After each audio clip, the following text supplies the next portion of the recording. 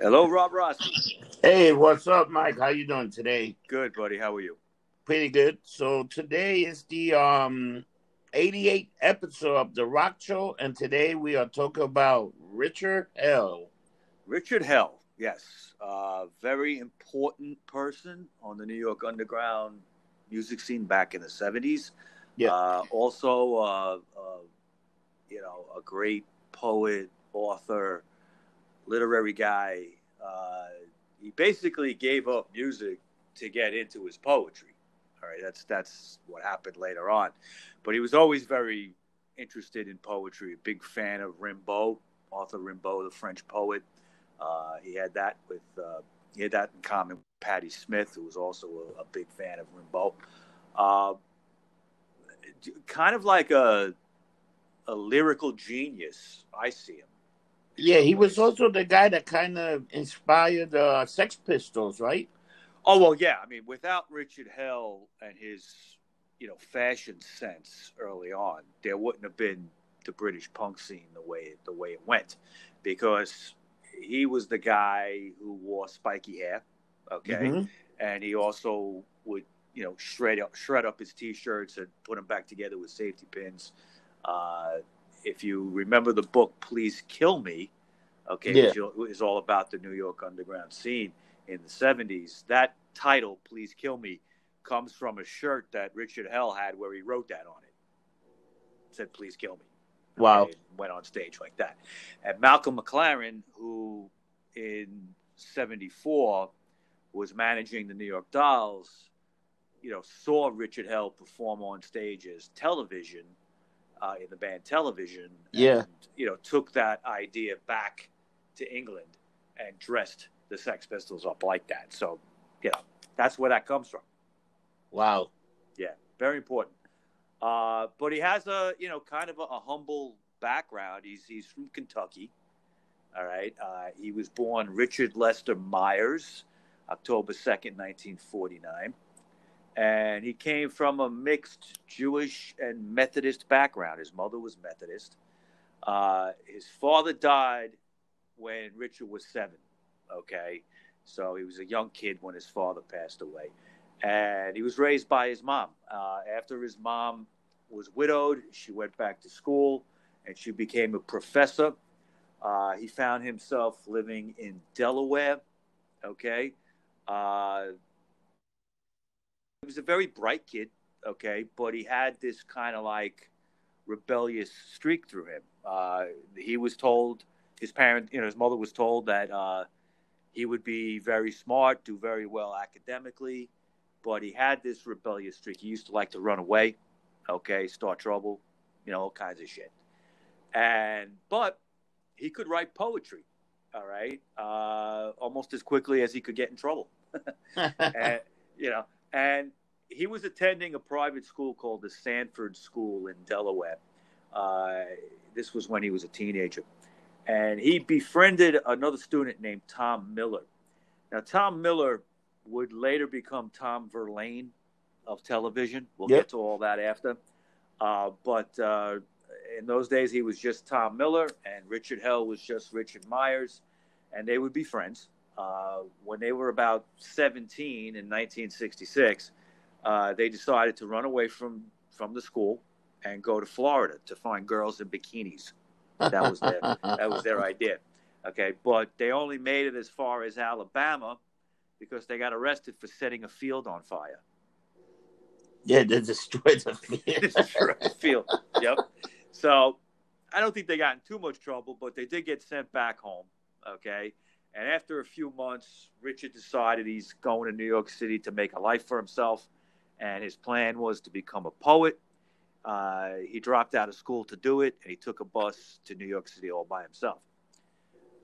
He would meet up with Miller later, but we'll get into that. In the beginning, and these were the days when you could do this, he worked as a stock boy in Macy's. He was living above an automat. Okay, for those who don't know, an automat was like a little cafe. Like you'd come in and there would be like these little drawers, glass doors in front of these drawers that would pull out, and you'd like get a sandwich, And then, kind of like the way Katz's does it at the deli. Yeah. Like, like you get like a ticket and get what you want, you pay on the way out. He lived above one of those, and it was known for being very cheap, so I'm sure he spent a lot of time in the automat. There was a joke. I think I read it in a William Burroughs book. People used to take like hot water. They just asked for hot water at the automat, which would be like nothing or a penny or something, and just put ketchup in it and make tomato soup. Damn, that's rough. Well, hey, And he even worked at the Strand bookstore over on Broadway and 12th Street for a while to support himself. And he worked at another bookstore called the Gotham Book Mart. So, his idea was he was going to be a poet, and I'm sure working in a bookstore helped. He would start to make some headway. He self-published a small literary journal called Genesis Grasp with a young poet he had met named David Giannini. Actually, he relocated from New York just for a few months to New Mexico with this guy to do this literary journal. But the partnership didn't last too long, and in 1971, he was back in New York City. It was then that he started his own literary company called Dot Books. But by the time he was 21, Richard had his poetry published in numerous periodicals, ranging from Rolling Stone magazine to the New Directions annuals. He had started using the name Richard Hell at that point, and he reconnected with his old friend Tom Miller, who had changed his name to Tom Verlaine, named after another famous poet. Both began publishing poetry together, but under a pseudonym. It was one pseudonym that they used, even though it was two guys doing it. The name was Teresa Stern. And they managed to publish a book of poems under that pseudonym, even though they both wrote them, but they used the one name. That was in 1973 on Richard Hell's Dot Books. And the book was called Wanna Go Out? ? Wanna Go Out? So this guy was pretty much doing his thing already, writing and getting book published and stuff. You know what's amazing? And it really kind of hit me when I was doing the research on Hell. In those days, all you really needed was drive to do something. Okay, yeah. If you came to New York City in the late '60s, early '70s, you could find a cheap place to live. Okay, you might rough it. You might have mice in your apartment or roaches or something. Okay, but you could make the rent. You got a job, and then if you couldn't work at that job for some reason, there was another one right the next day. And this was the reason why so many bands and artists, and poets, and people like that could really make it in New York City in those days. That's why there was a bustling underground. Okay, you think about Andy Warhol and all that stuff going on at that time, and that was big. But that was kind of established already. I'm talking about people that were just coming in with dreams of being artists or musicians.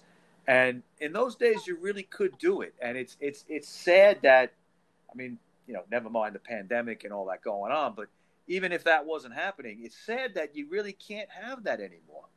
It's just, if you're an artist and you're struggling to make rent, how are you supposed to concentrate on your art? Yeah. You know what I'm saying? So, but in those days, it's, you could do that because you could go live on the Lower East Side or somewhere that was cheap. Some people lived in Brooklyn. I know Patti Smith lived in Brooklyn at one point when she was starting out. And, today, those same neighborhoods that these famous people started out in, they're almost as expensive as Manhattan. Yeah. or some, Brooklyn is actually, there's parts of Brooklyn that is more expensive than Manhattan right now. So it's, I'm reminiscing on these old days, and it's great stuff, but it's sad in a way because it just can't exist like that anymore. Yeah, but the reason people will move to the East Village or places like this or New York, because it was reasonable. Remember, the East Village was filled with musicians and artists. Right. The rents were cheap. Now forget about it. Yeah, it's tough. But now, after they published that book under the pseudonym Teresa Stern, Hell and Verlaine would be working together at a bookstore called Cinemabilia. And Cinemabilia's manager was a guy named Terry Ork. And Terry's an important figure in the whole scene. He had a lot of connections to Andy Warhol and other kind of assorted members of the New York City music scene. So Ork encouraged Richard Hell and Verlaine to start a band together. Now, both of them were interested in music. I think Tom had done some playing back in Delaware. Richard really, I think, might have dabbled a little bit with some bass or guitar, but they were into like garage music, like stuff like what Lenny Kaye had put out in the Nugget set, stuff that you hear on Little Steven's Underground Garage these days on the radio, on satellite radio. But Ork encouraged them to start a band, and they thought it was a great idea. So they called it the Neon Boys. Yeah. And originally they were a three-piece. They picked up a drummer named Billy Ficca, who they were friends with. So it was Hell on bass, Verlaine on guitar, okay? They would both trade off vocals, and Billy Ficca on drums. Now, this lineup would never play live, okay? They lasted, I think, close to a year, but they never played live. They did record a little bit, and some stuff would come out like years later. A song called Time, a song called Don't Die, That's All I Know, and Love Comes in Spurts. That's a track that, and Time is actually something that Richard Hell would record later. But Love Comes in Spurts would be done in various forms through Richard's career in the 70s. There was also a track called High Heeled Wheels that was recorded. Now, soon after forming this band, Ork, who was kind of managing them, would suggest Richard Lloyd as a second guitarist. Now, they agreed, but at that point they said, let's change our name. Let's stop with the Neon Boys. We're going to call ourselves Television. And everybody agreed on it. Kind of a cool name, at least for 1974. And their first gig as Television would be March 2nd, 1974, at a place called the Townhouse Theater. Now, manager Terry Ork would pay a visit to Hilly Crystal on the Bowery. CBGB's was just starting. I think for a short time when Hilly got it, it was called Hilly's on the Bowery. And then he changed it quickly to CBGB's, Country Bluegrass Blues. And what was the umfug? Other music for undernourished gormandizers, right? Is that what it was? Yeah. I think that's what it was. Yeah. This was it was a shithole bar on Bowery and Bleecker. Nobody went down there. Nah. Only the Hells Angels around the corner on 3rd Street used to hang out there. Bowery bums would wander in and out. Hilly had a dog that would shit all over the place. And they didn't have any bands there yet. It was really just like a hangout, like a bar. It was great. Yeah, there was a pool table right in the fucking middle. I mean, it was the fucking perfect example of what we know as a dive bar. He would speak to Hilly, and he would convince him to actually have bands. It was Terry Ork who really kind of put that seed. Well, I think Hilly had thought of it, but really kind of encouraged Hilly to do it. Didn't the Ramones were already there? Didn't they play together with Television? Not yet. This is a few months before. Okay. Television was the first band to ever play CBGB's. Wow. Okay. And in fact, they actually built the stage for Hilly. They actually there was no stage. They built that stage, which at the time, if you remember the CB's when you went in there, the stage was kind of like straight across in the back. Yeah. And actually, in the old days, in the beginning, it would be on the side. So you had it kind of like in that back area, but turned the other way, so the stage didn't face the front of the club. Wow. It faced the side.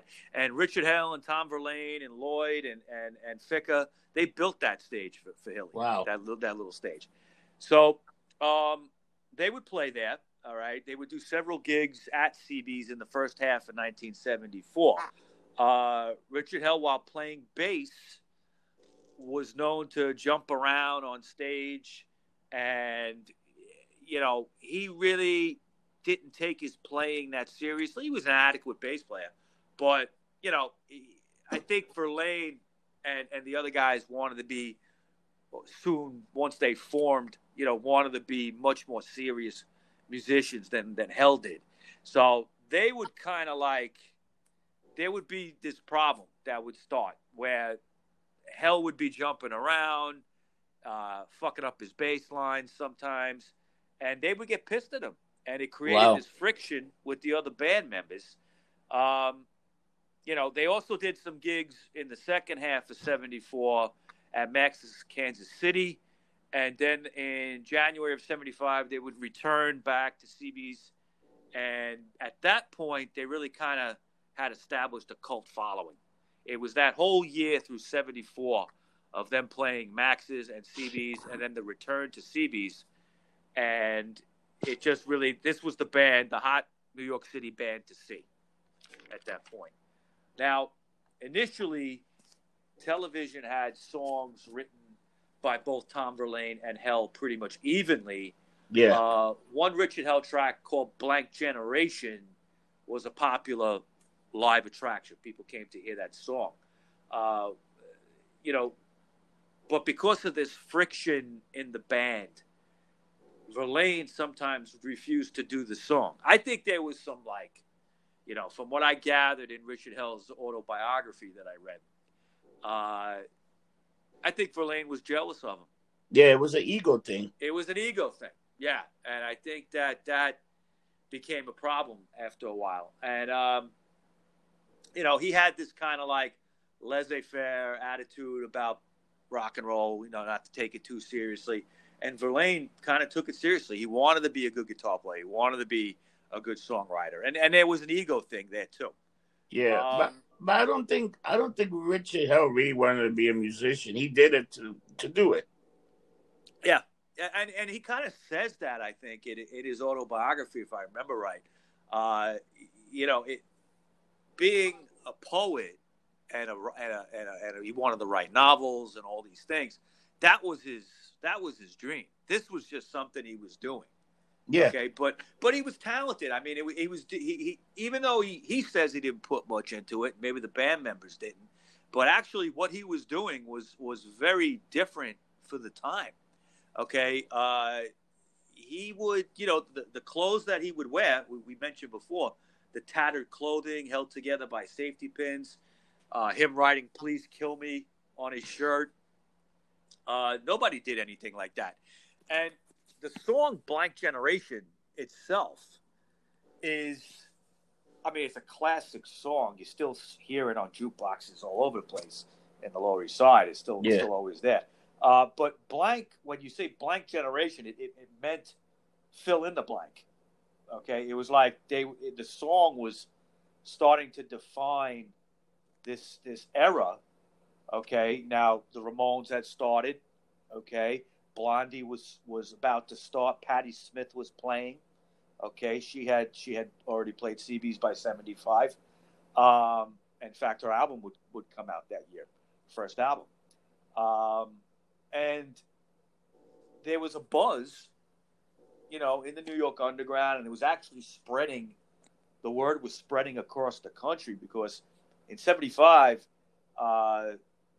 Hilly Crystal would have a festival of shows to highlight all these new bands that started because of Television, because of the Ramones and Patti Smith. Okay. And he highlighted these bands and he got the music press involved. Rolling Stone came down.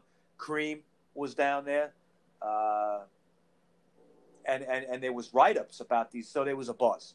And Richard was right in the middle of that. Richard Hell was, Television were the pioneers of all that. Yeah, Television had a very popular album, I think. It got a few songs. Well, yeah. Now, that album was not out yet. Okay, that album would not come out until '76, I believe. Okay. Let me ask you, did he even play in that album? No, he didn't, right? That's what I was thinking. Yeah, now, at the time, like I was saying, Malcolm McLaren had seen all this stuff and brought everything to England. You had this, flowering kind of punk scene in England at that point. And television, despite this kind of internal friction going on between the members, they were getting fantastic reviews in the press. And I got to mention, in case you wonder, Richard Hell got his name from an Arthur Rimbaud titled poem called The Season in Hell. Okay, so that's how he got that. But in fact, the very first band review of television was written by Patti Smith, okay, in the Soho Weekly News in June of '74. And she raved about them. Okay, she said this is like the future, you know. But by May of '75, these internal frictions between Hell and the other band members led to Richard leaving the group.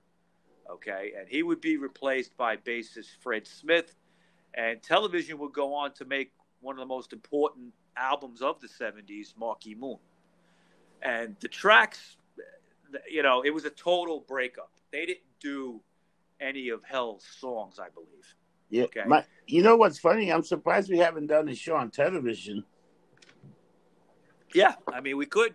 I mean, the two television albums in the '70s are, to me, fantastic. Fantastic seminal albums that everybody should own. They did reform. I think it was in like the '90s or early 2000s. They came out with an album that wasn't that good, but disregard that. But the two albums, Marquee Moon and Adventure, are both great. Richard Hell's not on them, but Verlaine, you know, I'm not gonna.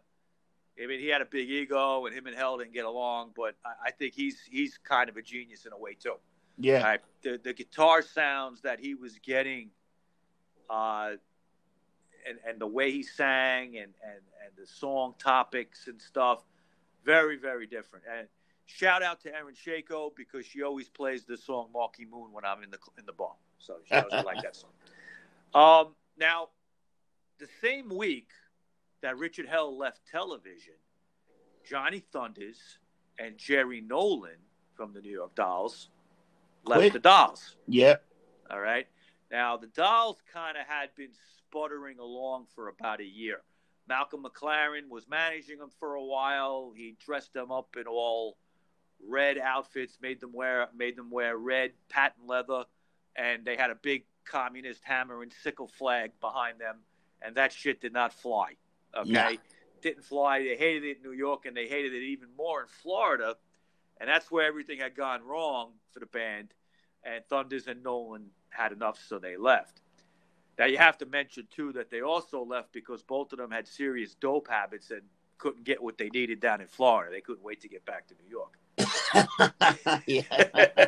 They wanted to get lumped up, I guess. Yeah, well, you know, Hell himself at that point had gotten a very bad dope habit, all right? And he was hanging out with Dee Dee Ramone. The two were kind of known to go score dope together on the Lower East Side. Ex-television bandmate Richard Lloyd had a heroin problem. He would score with Hell in these, you know, rundown buildings and stuff like that you hear, you know, you always heard about. It just kind of seems like fate that Richard Hell would start a band with Johnny Thunders and Jerry Nolan. The stars kind of seemed to line up for this event. And Hell, who had great notoriety with television, would team up with these two legitimate New York City rock stars in Nolan and Thunders. Both were known equally for their musicianship and their drug taking. Okay. Yeah. It was epic stuff. But Hell brought his self-penned television songs like Blank Generation and Love Comes in Spurts to the newly formed Heartbreakers. Thunders had some newly written songs like Pirate Love, Going Steady, and I Want to Be Loved. Now, this three-piece of Richard Hell, Jerry Nolan, and Thunders would play just one gig before they added the second guitarist named Walter Lord. And how strange is that? Before he just passed away, and before you even started writing, before you even gave me the thing, you put this was under this, and how crazy is it that the guy passed away like last week? I know. We're recording this, you know, this episode in the end of August, and Walter a few days ago just passed away. came out of nowhere. Nobody knew he was sick. He's going to be missed. I mean, he had a 45-year career in New York City with the Demons and then the Heartbreakers and then the Waldos and various incarnations with Johnny Thunders playing. Walter is, a New York treasure. He was. And he's going to be missed, but the music always lives on, right, Rob? Yeah, but how crazy is that you book? How long you gave me this list a while ago for this thing to happen? Then that name popping up. Come on, that's eerie. You know, it is eerie, and but we've had this happen before. Okay, yeah. we've scheduled shows, and somebody either passed away or some event involving that band happens around the same time we're recording it. Sometimes we'll record part of a podcast, and then it'll make itself known again in the next band that we're talking about. It's crazy, yeah. I don't know how I think of it. I mean, there's some kind of magic happening with us sometimes. Yeah. But now, this kind of infancy period for the Heartbreakers wouldn't last long. Now, a few gigs at CBGB's and Mother's, which was a club on 23rd Street. Yeah. Some early demos, all that would exist from this lineup with Hell. Unfortunately, too many kind of egos abounded again between Nolan, Thunders, and Hell. Yeah, that's a lot of ego. yeah. I think Richard kind of thought it was his band, and Thunders thought it was his band, and Jerry always was just partners with Thunders. Law was, I'm sure, a neutral party. He was just happy to be there. Richard Hell always said that he didn't like doing Thunder's love songs, and I put love songs in quotes. He thought they were corny. Okay, songs like I Want to Be Loved or Going Steady. He just thought they were like stupid, and he hated doing them. So I don't know if he hated doing them because Thunders wrote them and he didn't, or he really thought they were corny. I don't know. I just think if he didn't write them, he didn't like them. maybe. Again, we're just guessing. But in early '76, Hell would quit the Heartbreakers, and he would be replaced by bassist Billy Rath. And the Heartbreakers the next year would have the Anarchy in the UK tour with the Sex Pistols and a full LP, the classic LAMF, under their belts already. So and a whole lot of drugs. How much drugs do you think these motherfuckers did? We would need like 3 episodes of the Rock Show to talk about that. Okay, we are gonna do a show on the Heartbreakers at one point. Hopefully, we could maybe get a guest or something on that because they need to be talked about. And the fact that Walter just did pass away, they're kind of like on the front line again in conversation. Also, Mike, I just got an email from Nina. She'll be waiting around 2:00. Okay, fantastic. All right, just hate to send, but I just read my email because I got it because I sent her that thing. So good, we're on for 2 days. Good, fantastic. Sorry about that. That's okay. Now at this point, Richard wouldn't be resting on his laurels too long. He would start a band called Richard Hell and the Voidoids. What he did was he put an ad out after he left the Heartbreakers. I kind of love that name. Well, you know what a voidoid is? No, I have no idea what it is, but I love it. It's an Eastern European word for vampire. Ooh, voidoid. God damn it. That sounds great. Yeah. In fact, I think, trying to remember, I'm pretty sure that in Bram Stoker's Dracula, there's a reference to voidoid, like a gypsy says something and uses the word voidoid for vampire. That's probably where he got it from. Oh, I got to look that up then. Yeah. Don't quote me. I'm not 100% sure, but I know it means vampire, and I think it was in Dracula. But he would put this ad out in the Village Voice looking for a guitarist.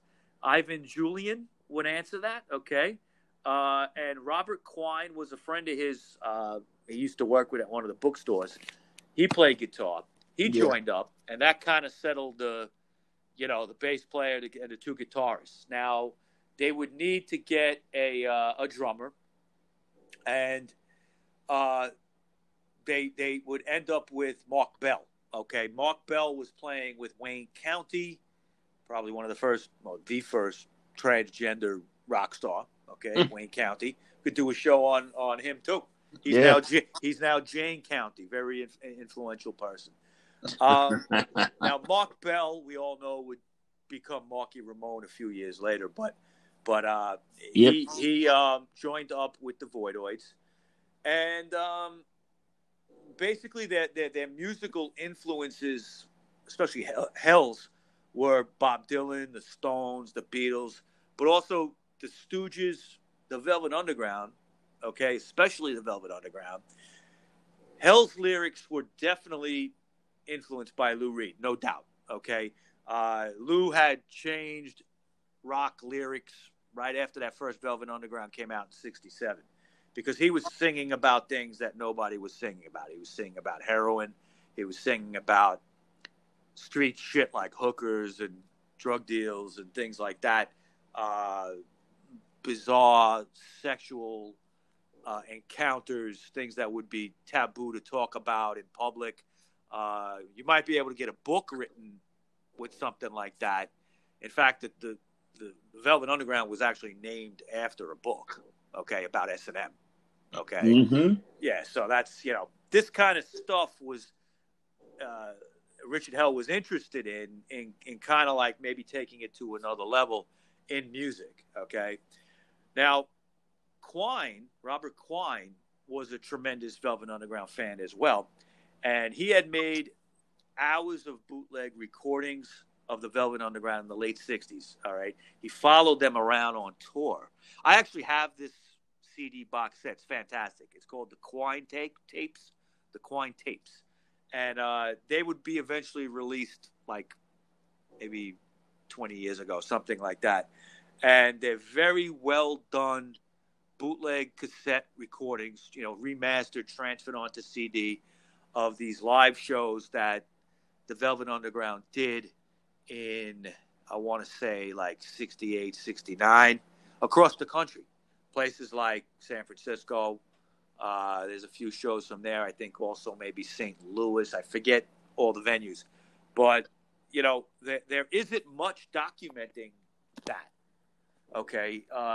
There's a Velvet Underground collection called 1969.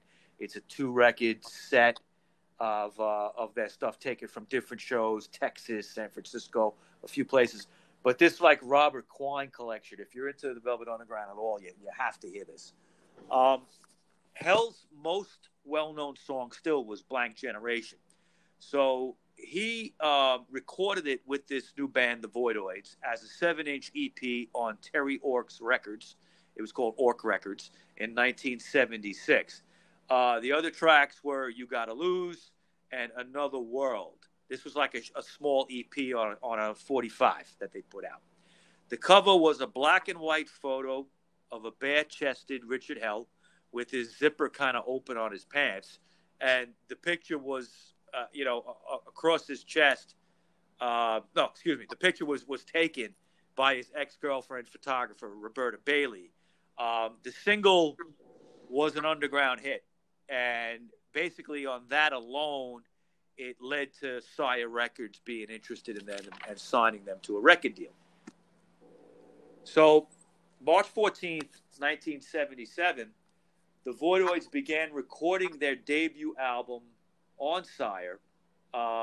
They got them producer Richard Gotterer, to act as co-producer, as the band felt they would kind of be able to handle the producing. So Gotterer was brought in to kind of help out. He would get a co-producing credit. And he was also a helpful songwriter to have around, to help around with arrangements and things like that.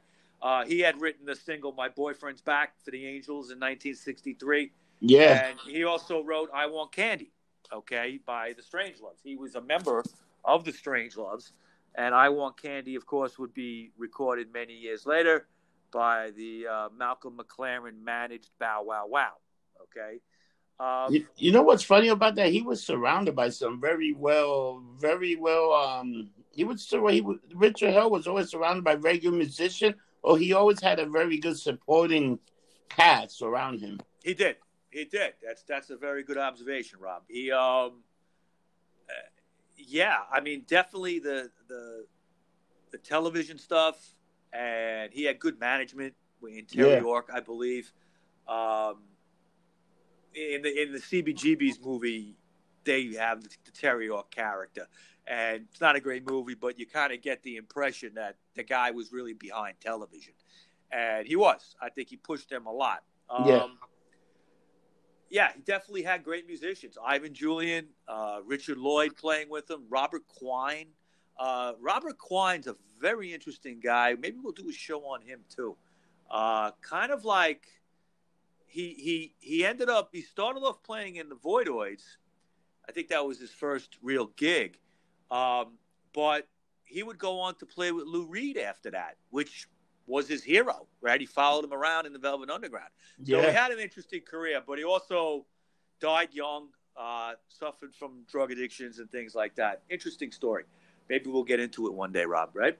Yeah, we definitely should get into that. Sounds It's now, funny. I clicked on his name just now, and I was reading a little bit about him, and I was like, wow, this guy seems pretty fascinating. Yeah, and he was an interesting guitar player. His style, even his fashion sense, the way he dressed. Richard Hell would dress him in the Voidoids, kind of give him a look with a sports coat and pants and a shredded T-shirt, but he had a beard, like he looked like an insurance salesman. Or something. That's very funny. Yeah, it's just if you look at the back of the Blank Generation album, it's kind of like he doesn't quite fit in, but he does. It's interesting. But now, after recording was done, Hell of this album, they had recorded it at Electric Lady Studios over on 8th Street. And after it was done, Hell was informed by Sire Records that the album release would be delayed until September of 77 because the label was changing its distributors. All right.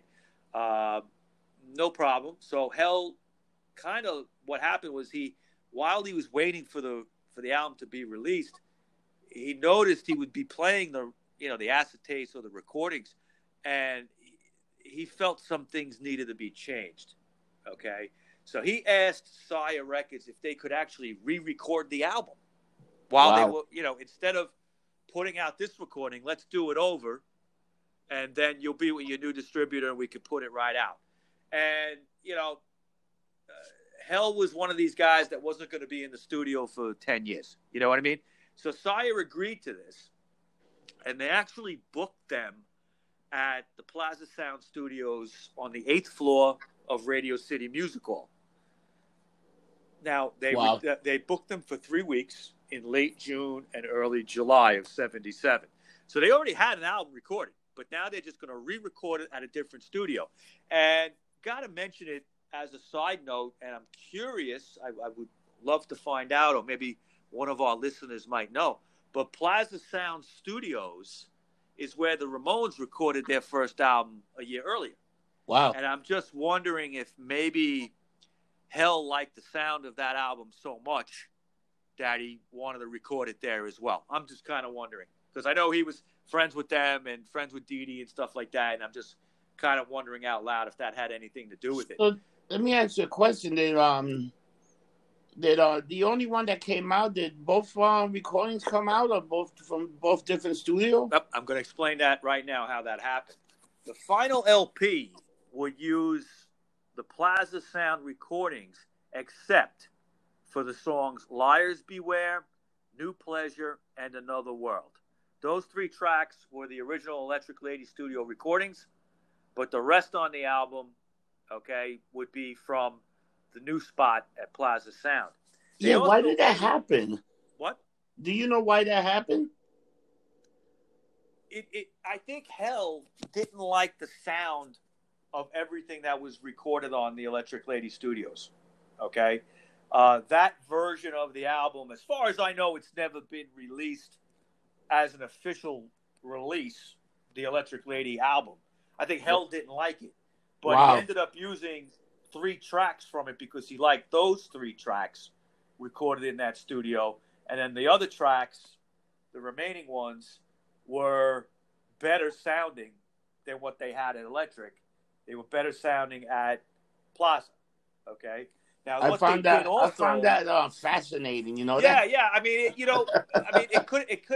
maybe he's a bit of a perfectionist. I'm not sure. Okay, but I mean, there was a reason for it, and I'm sure it had to do with how it sounded. It Okay, definitely, you because know, he's and what they did too. The one other difference between the two recordings is that in the final recording at Plaza, okay, they would record a Creedence Clearwater Revival song called "Walking on the Water."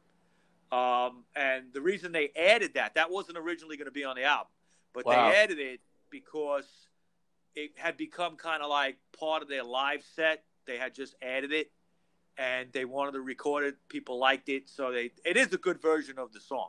And if you ever hear it, for years I didn't even know that was a cover, and it's not one of the well-known CCR songs, Nah. but it is a good song, and the original is good as well.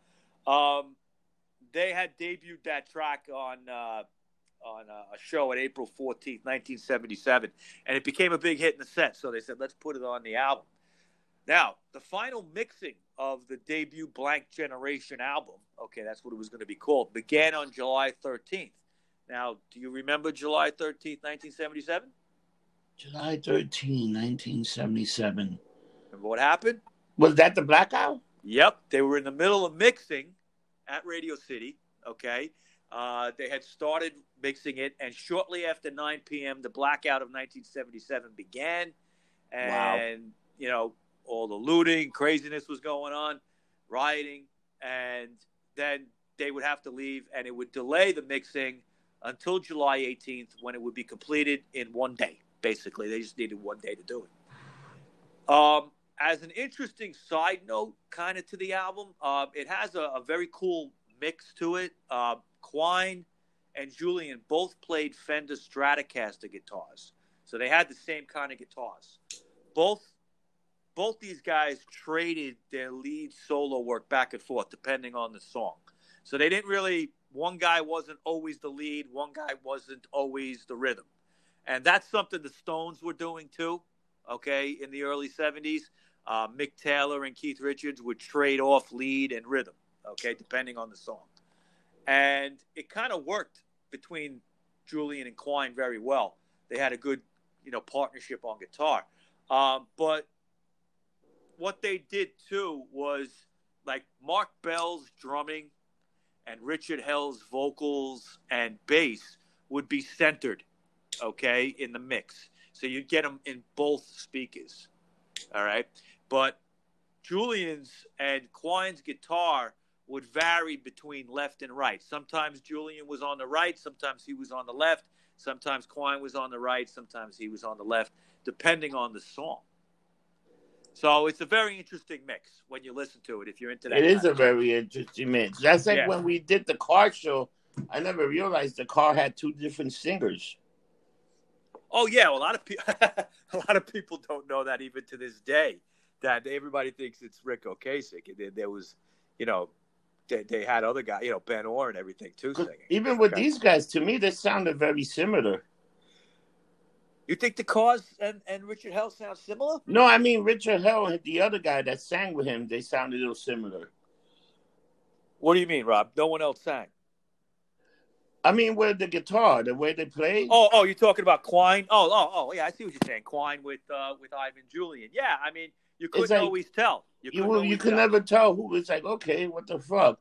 But with the car, the same thing. I mean, those guys were playing, but with the car, the singer, you can never tell which one it was. And these guys sounded very similar. Yeah, everybody sounded similar. There's a lot of time you hear guys switching stuff, and you can't tell because the music still sounds good, sounds the same. Yeah. Now, lyrically, the album does kind of like what Lou Reed had been doing for years, bringing a sense of the streets to rock and roll. Yeah, and Hell was very influenced by Lou's lyrics, but he also wanted to define what this new generation or punk generation was. Yeah. And that's kind of like what I was saying before. The song Blank Generation, it stood the test of time, but the idea of a blank before the word generation was like fill it in for yourself mentality, all right? Yeah. It's like that's what punk was in New York City. It could be anything it wanted to be, all right? And the CBGB scene, all the bands sounded different, Okay, you didn't have really a clone of each other, the way some of the British bands were. Now, the song would clearly influence the more kind of nihilistic UK punk scene. You have the song Blank Generation, and then the Sex Pistols would have a song called Pretty Vacant. Okay, blank, vacant. They got the idea. And then there was Generation X. Yeah. Okay, and they recorded the song called Your Generation. So the word generation and stuff was making its way across the pond. And then, of course, you had the Look. Hell's Look was influencing everybody over there.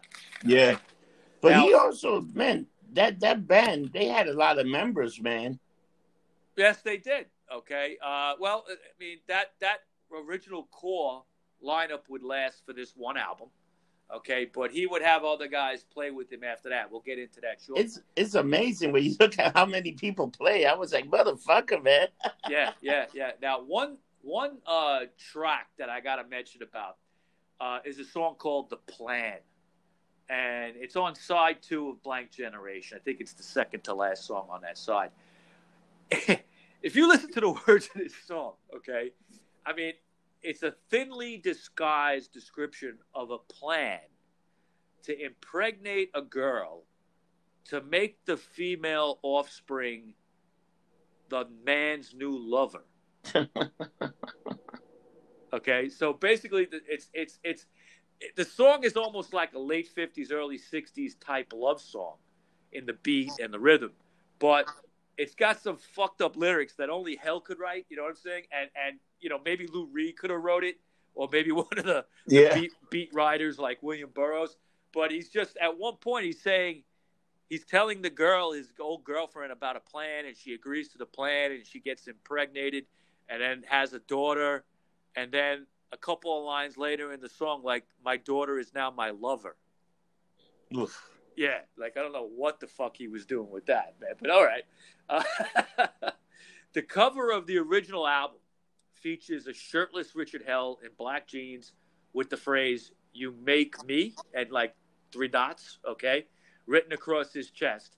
And the back cover was the band in tattered T-shirts and Richard Hell with his spiky hairdo that he kind of credits to photos of poet Arthur Rimbaud. If you look up pictures of Arthur Rimbaud, he kind of had spiky hair. He looked like it. I don't know how he did his hair like that, but that was in the 1800s.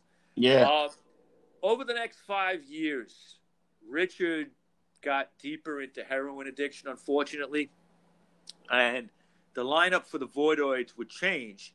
Mark Bell left in '78 to join the Ramones, and he would forever be known as Marky Ramone after that.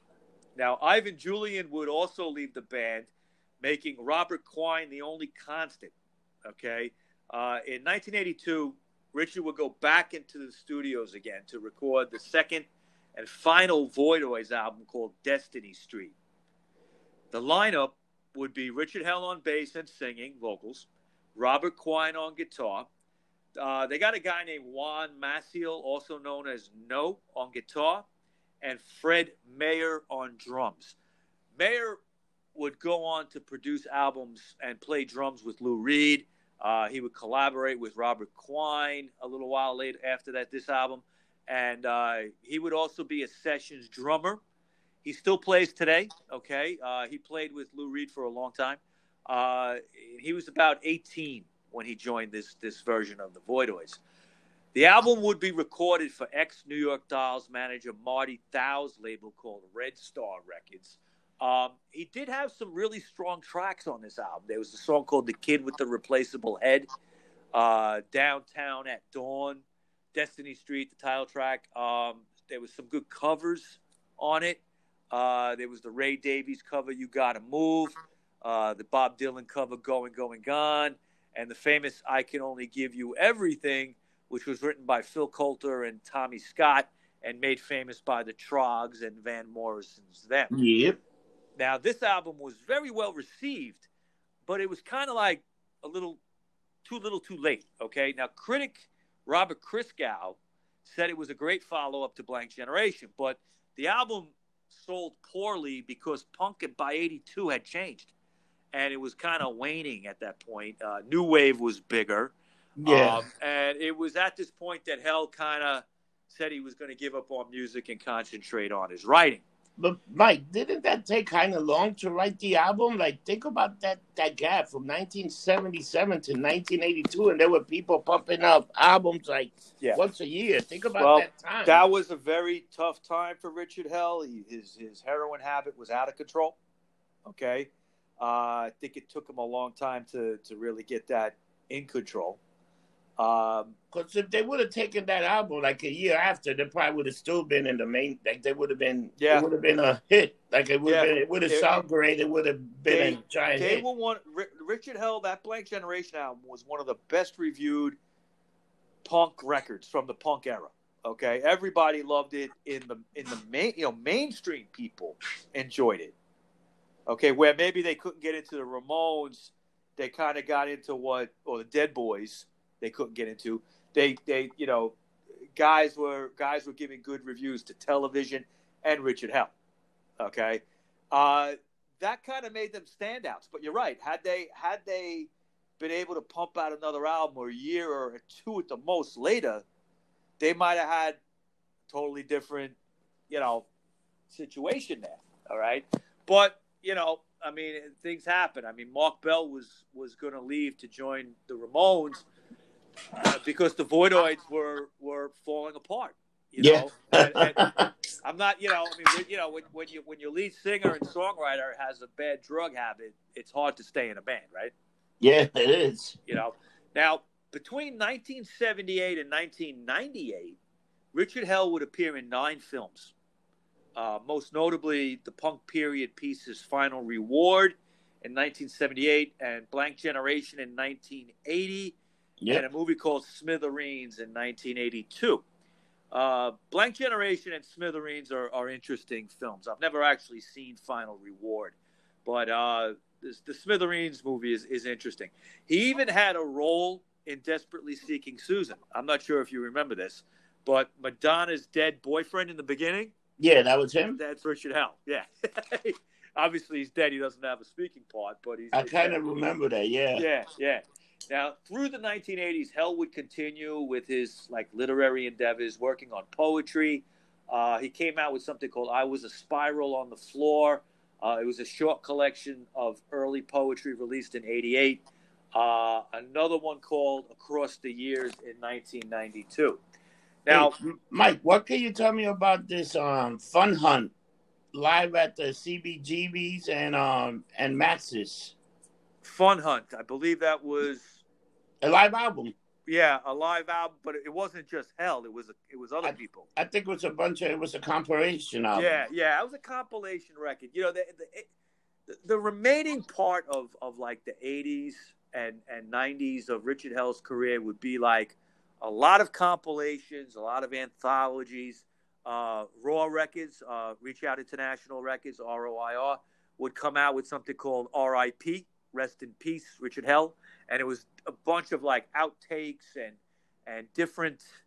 I think there was some live tracks and some different versions of songs from both the studio albums and demos and stuff. And it's very interesting. But he was really concentrating on his writing.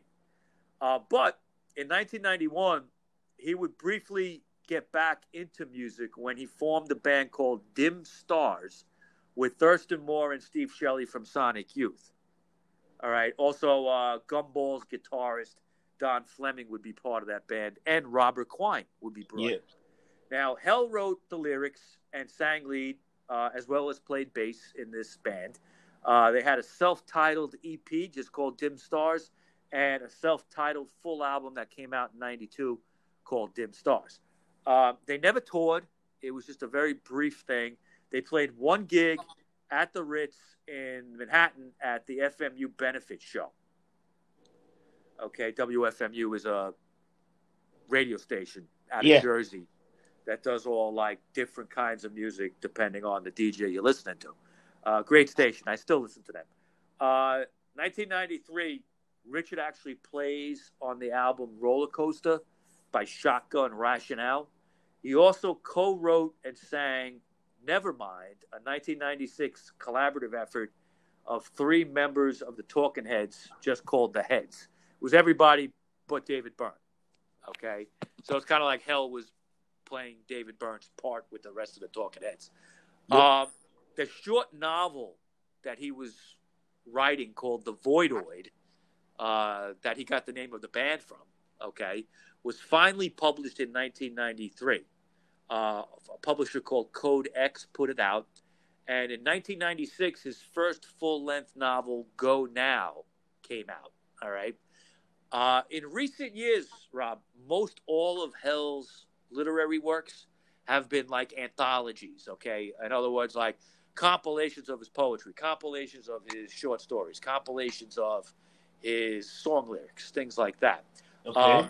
And the NYU's Fales Library in 2003 actually purchased from Richard all of his manuscripts, tapes, correspondence, letters, or even emails, okay? Wow. And other documents of his life for $50,000.